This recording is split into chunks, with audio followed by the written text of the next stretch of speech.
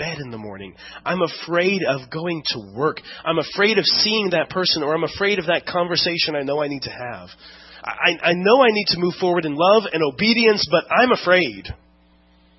And so we hide. And so I don't know what fears you have. But I want to just say this.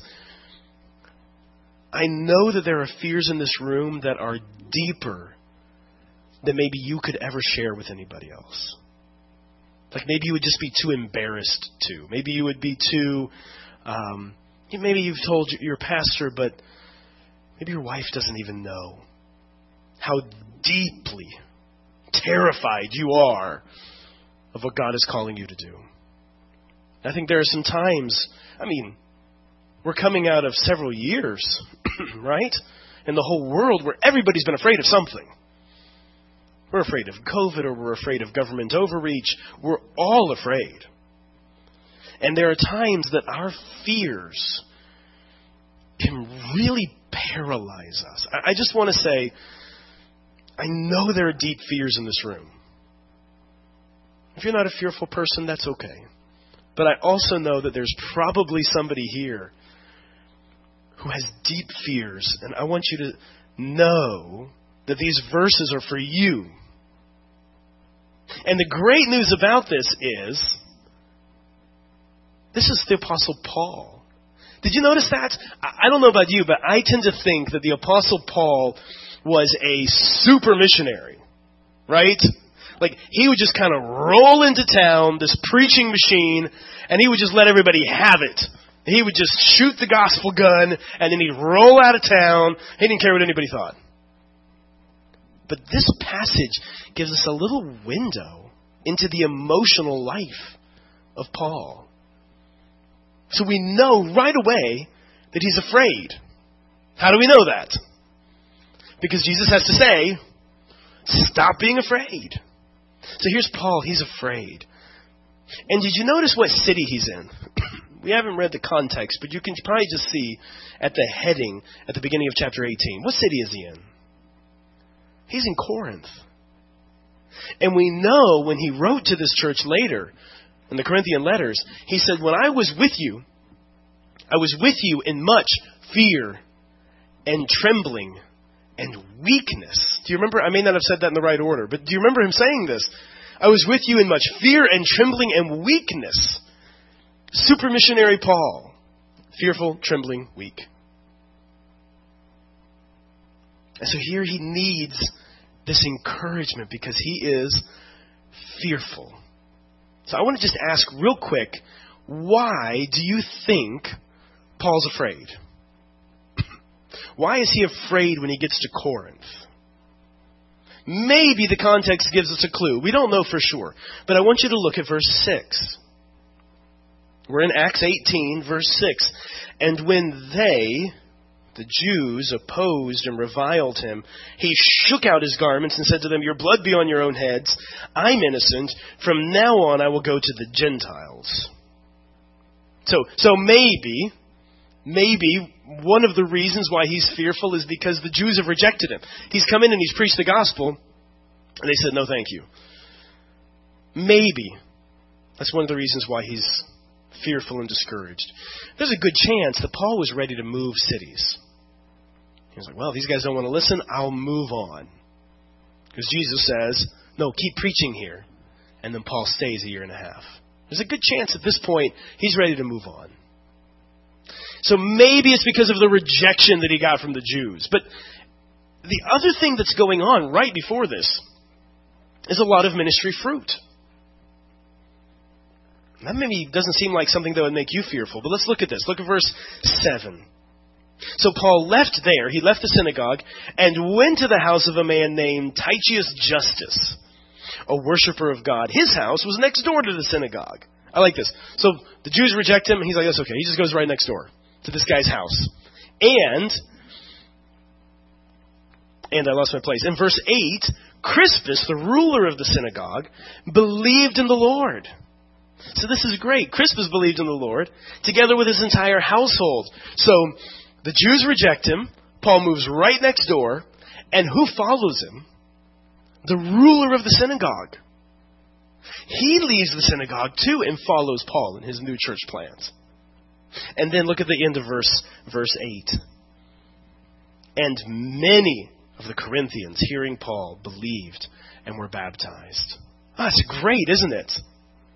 Many of the Corinthians believed. So why is Paul afraid? Sure, the Jews have rejected him, but look at all these Gentiles who've received the gospel. Again, we might just get a little clue when we remember the kind of people in Corinth who got saved. Do you remember this? We say the phrase, such were some of you. Because Paul is talking to the Corinthians and talking about all the people that got saved. And I won't quote it exactly right, but he's talking about thieves and adulterers and homosexuals, etc., etc., etc., etc., etc. And such were some of you. But you are washed, you are justified, you are sanctified. So it might be that, yeah, the fruit is making him afraid too, because these guys are coming with baggage. They're coming with backgrounds. These aren't just people that are moving from the other Baptist church in town. These guys are coming with issues. So maybe whether it was the Jews that rejected him, or whether it was the Corinthians who received the gospel, whatever the reason is, Paul's afraid. As he ministers in Corinth, he's fearful. I just want you to notice something here. Who takes the initiative when Paul needs encouragement? It's the Lord. Look at verse 9. And the Lord said to Paul one night in a vision. So Paul needs encouragement. And Jesus moves towards him. And I think that there might be times when we're so fearful and so paralyzed that we just can't, we feel like we can't move towards him. Maybe you've been there. I don't know how to pray. I can't move towards God. And I want to tell you, be encouraged, because those are the times when he moves towards you. This is the kind of Savior we have. Jesus, who says, I'm going to move towards Paul, and I'm going to encourage him in his fear. So if you are a fearful believer, I want to encourage you with these words tonight. Let's look at these 3 points, especially that we see in verse 10. Excuse me. In verse 10, we see these 3 reasons. Paul, don't be afraid. Okay, great. Why? Number 1, for I am with you. You have Christ's presence. Number 2, no one will attack you to harm you. So you have Christ's protection. And number 3, Jesus says, I have many in this city who are my people. So he's already marked out his people. If you want 3 P's, it could be Christ's presence and protection and his people. These are the 3 reasons he gives to Paul. Don't be afraid because of these 3 reasons. So first, let's just start with Christ's presence. I want to encourage you tonight that in your fear, Jesus is with you. When I was terrified, learning the language, driving my family down to Brazil, teaching in front of all these Brazilian pastors, Jesus was with me. This is huge. And if you've read your Bible through a couple times, you know that this happens all the time, doesn't it? Don't be afraid, for I am with you. This happens all the time. And we even have this in the Great Commission. Jesus says, I will be with you until the end of the age. So whether you're a fearful Paul, or whether you're a fearful missionary in Brazil, or you're you, we have the same promise. I will be with you. We have Christ's presence. So what does Christ's presence mean for us? First of all, I think we need to realize, I don't want you to think that this is some kind of coping mechanism. This is just kind of a fairy tale that I believe in. It's a crutch. Yeah, Jesus is with you. Like kind of this is not just a platitude to make you feel better. This is a reality that's based on Christ's resurrection. Right? Is this a church that believes that Jesus rose from the dead? Right. So Jesus is alive. I don't know if you've ever thought about this, but what do liberal churches preach on Easter? Have you ever thought about that? What do they preach on? They just say nonsense like, He's alive in your hearts. Or, He's alive in the world as you follow His deeds and good works today. That's just a bunch of garbage. Jesus literally, physically rose from the dead. I know this church believes that. And in fact, the disciples believed this too, because in Acts, right, you see in the Gospels, before Jesus rises from the dead, the disciples are fearful. They're afraid. They're locked in a room. They're terrified. And when the reality of the resurrection grips their heart, they are unstoppable. And the book of Acts is what happens. They flip the world upside down. Do you know what the difference was? I think the reality of the resurrection of Jesus gripped them. Jesus is alive. I don't just mean that in some way like, He's alive in my heart, but I know He really... No, He's really, really alive. Jesus died and rose and ascended, and He is seated at the right hand of the Father. And so when He says to us, I am with you, He means it. This is not just some kind of spirit, He's just with me in spirit, I have His memory. But Jesus is with you, dear brother and sister. He's with you. When this grips our heart, it will make us unstoppable. So, what does this mean? In your fears, tomorrow morning when you wake up and those fears all night long was so nice, and you wake up and the fears are whoosh. How does the presence of Christ change the way you live? A couple things you need to remember. That this means that Jesus knows what you're going through.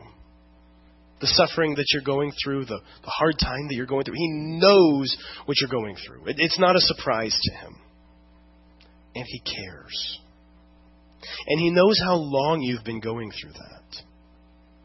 It's not I think sometimes we think this, that God hands out sufferings to people, and then He comes back and He's like, I didn't mean for you to have that so long, and He forgot about us. That's not how it works.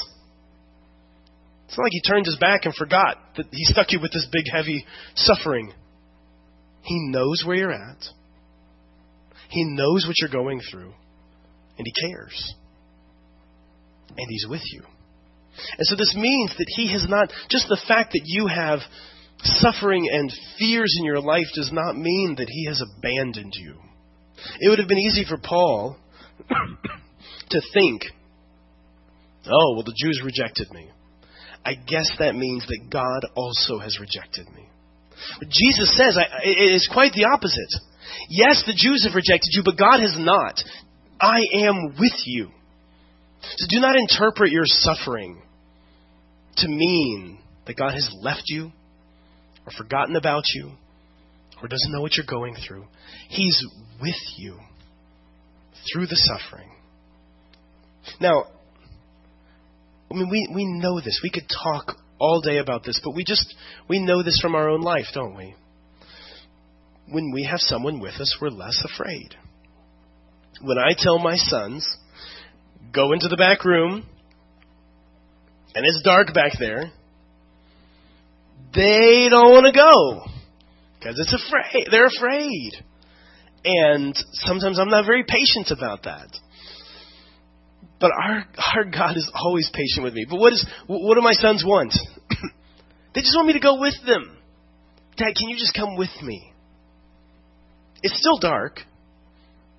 It might still be scary, but they're not afraid because I'm with them. And this is what Jesus is saying.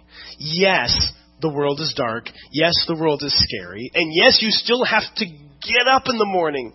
You still have to charge into that darkness.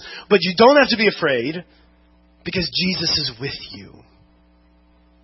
And he says to Paul, you got to stay in Corinth. This was not part of the Bible Belt. This was a rough city. In this darkness, he says, I want you to stay. You don't get to, whatever this thing that's making you afraid in Corinth, you don't get a way out. I want you to stay in it. Maybe some of you feel like that, where you're praying, Lord, get me out of this thing. And he says, no, I want you to stay. But he says, I'll be with you. Keep charging into the darkness, and I'll go with you. So this is what he says. And for those of us who are fearful believers, this is huge encouragement. Go into the darkness knowing that Jesus is with you. This is his presence. Let's talk really quickly about the other 2 points. So we have Christ's presence with us. And if that's not enough, we also have his protection. You see it right there in the second half of the verse. And no one will attack you to harm you. So I'm going to take care of you. Paul, I'm going to be with you, and I'm going to take care of you. Isn't our Lord such a good Savior? I'm going to be with you, and I'm going to take care of you. Now, we have a room full of theologians here, right? I've already looked around, and everybody here is a theologian. So, I need y'all to look at a verse with me and help me with something. Look at verse 12. But when Gallio was proconsul of Achaia, the Jews made a united attack on Paul and brought him before the tribunal. So Jesus says to him, no one will attack you to harm you. And what happens 2 verses later? People attack him. So how do we think through this, theologians? How do we think through the fact that Jesus promised, no one will attack you to harm you, and then boom, immediately after that, people attack him? Because doesn't this happen in our life? We know God will take care of us, and yet life still hurts. And I don't know the scenarios in this room. But when we bury our children and our spouses and have wayward sons and daughters, it hurts so deeply. And so when we hear Jesus say, I'll take care of you, we just want to say, yeah, but why does it hurt? Why does it have to hurt so much? And I think this gives us a help. He's not promising that he's going to change your circumstances. But he is promising that he's going to be with you. He's not promising that no one will attack him. But he is promising that no one will attack him for his harm. Brothers and sisters, when we believe that God is not only good, but he's also in control, then we really can trust that anything he lets hit us will not be for our harm. And I don't mean to give simple answers, because the pain is real, and life hurts. I don't want to minimize that. But I think that we can trust here that when Jesus says, I will take care of you, that doesn't necessarily mean he's going to change your circumstance. But it does mean that he won't let anything happen to you that will be for your harm, which means if stuff's in your life, God is going to work it out for good. He has a good purpose for it. And I think we also need to remember that he has already protected us from the greatest pain. When Jesus says, no one will attack you to harm you, Jesus has already done everything necessary to protect you from the greatest pain, which is Separation from the Father forever in hell. This is what we deserve. And since we're a gospel church, I'm going to preach the gospel again. Because we believers love to hear it. And if you haven't accepted Christ, you need to hear it. So when Christ dies on the cross, He's paying for your sins. The ways that you thought that you could make life work, you're finding it doesn't work. Life still hurts. It's still confusing. You still feel alone. You're still fearful. And you're realizing that even the things that you thought you were good at, those are actually getting in your way. Even your righteous acts are like filthy rags. And so Jesus comes and He pays for your sins. He takes that on Himself. He doesn't want you to experience hell, separation from God forever. He takes the punishment for He protects you from this. He takes it on Himself. So that the only harm that was going to come to you, He took on Himself. This is our Savior. So when He says, I'll take care of you, we need to remember, yes, life hurts, but He knows what pain feels like because He took the greatest pain on Himself in your place. I think probably on a Thursday night, we're believers here. We're brothers and sisters in Christ. But if you haven't accepted Christ, I would encourage you to do that. Look at what Christ has already done for you. And just to go back to yesterday, it's finished. It's finished. Okay, so we have Christ's protection. Why should we not be fearful? Because Jesus is with us. And secondly, because He is going to take care of us. And just real quickly, He's going to use you too. You see this in the last part of verse 10? I have many people in this city I have many in this city who are my people. Jesus has already marked out His people in Corinth. Look at what verse was it? Verse 8 again. In the middle of the verse it says, and many of the Corinthians, hearing Paul, believed and were baptized. Jesus knew each one of them. He'd marked them out. And this didn't make, just because Jesus already knew who His people were, didn't make Paul say, sweet, well, I'm just going to do nothing. I can leave. I don't have to stay here. Jesus is already going to save His people. Why do I have to be here? It had the opposite effect. The effect of knowing that Jesus had His people, it made Him, in verse 11, it made Him stay. And it made Him teach the Word of God among them. Why did He do that? If Jesus had already chosen His people, why did He stay and teach the Word?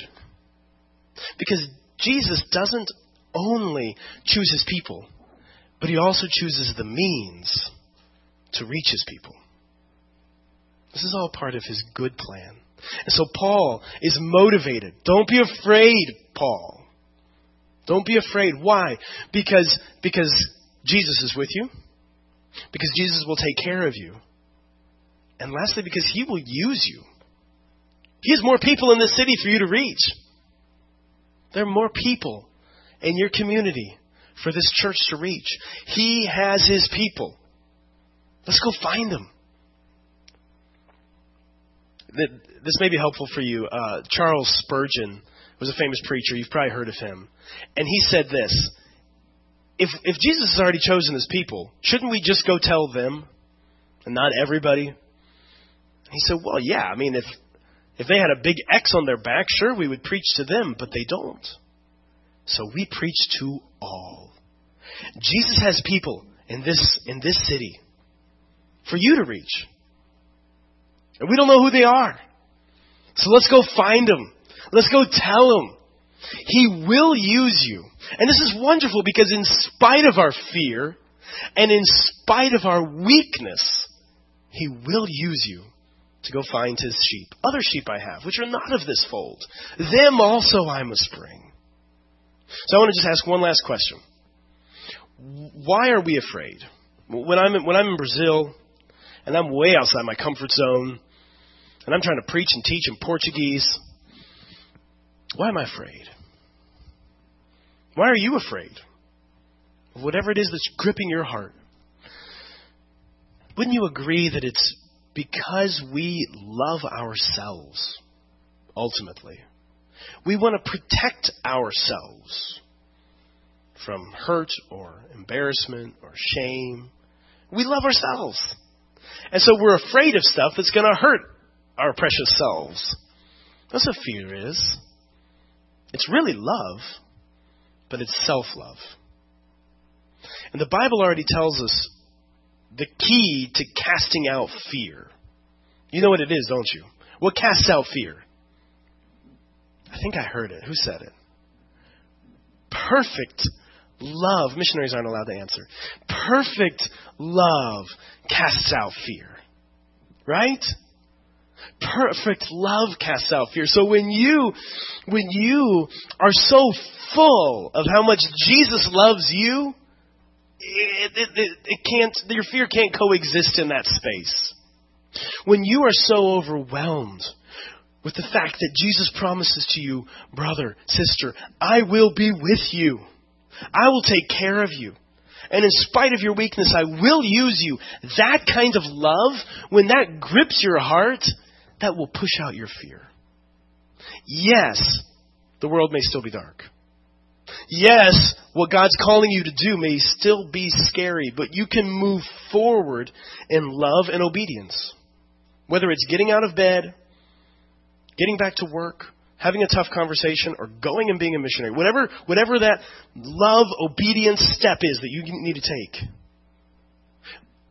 What's going to conquer your fear is being full of Jesus' love for you. So I just want to encourage you. This week, as you're afraid, as I do regularly, hear Him say to you, fearful believer, fresh courage take. I am with you. I will be with you. And I will use you. Let's pray. God, thank you so much for these short verses and how they encourage us. Thank you, dear Jesus, for your presence and protection and people in our lives and how you use us in spite of our weaknesses. Lord, I pray that you'd use these words to encourage somebody here tonight, somebody who's fearful, somebody who feels like they have a fear that they can't conquer. I pray that you would use these words to fill them with your love for them, and that would overflow in love and obedience for others. We pray this in Jesus' name. Amen.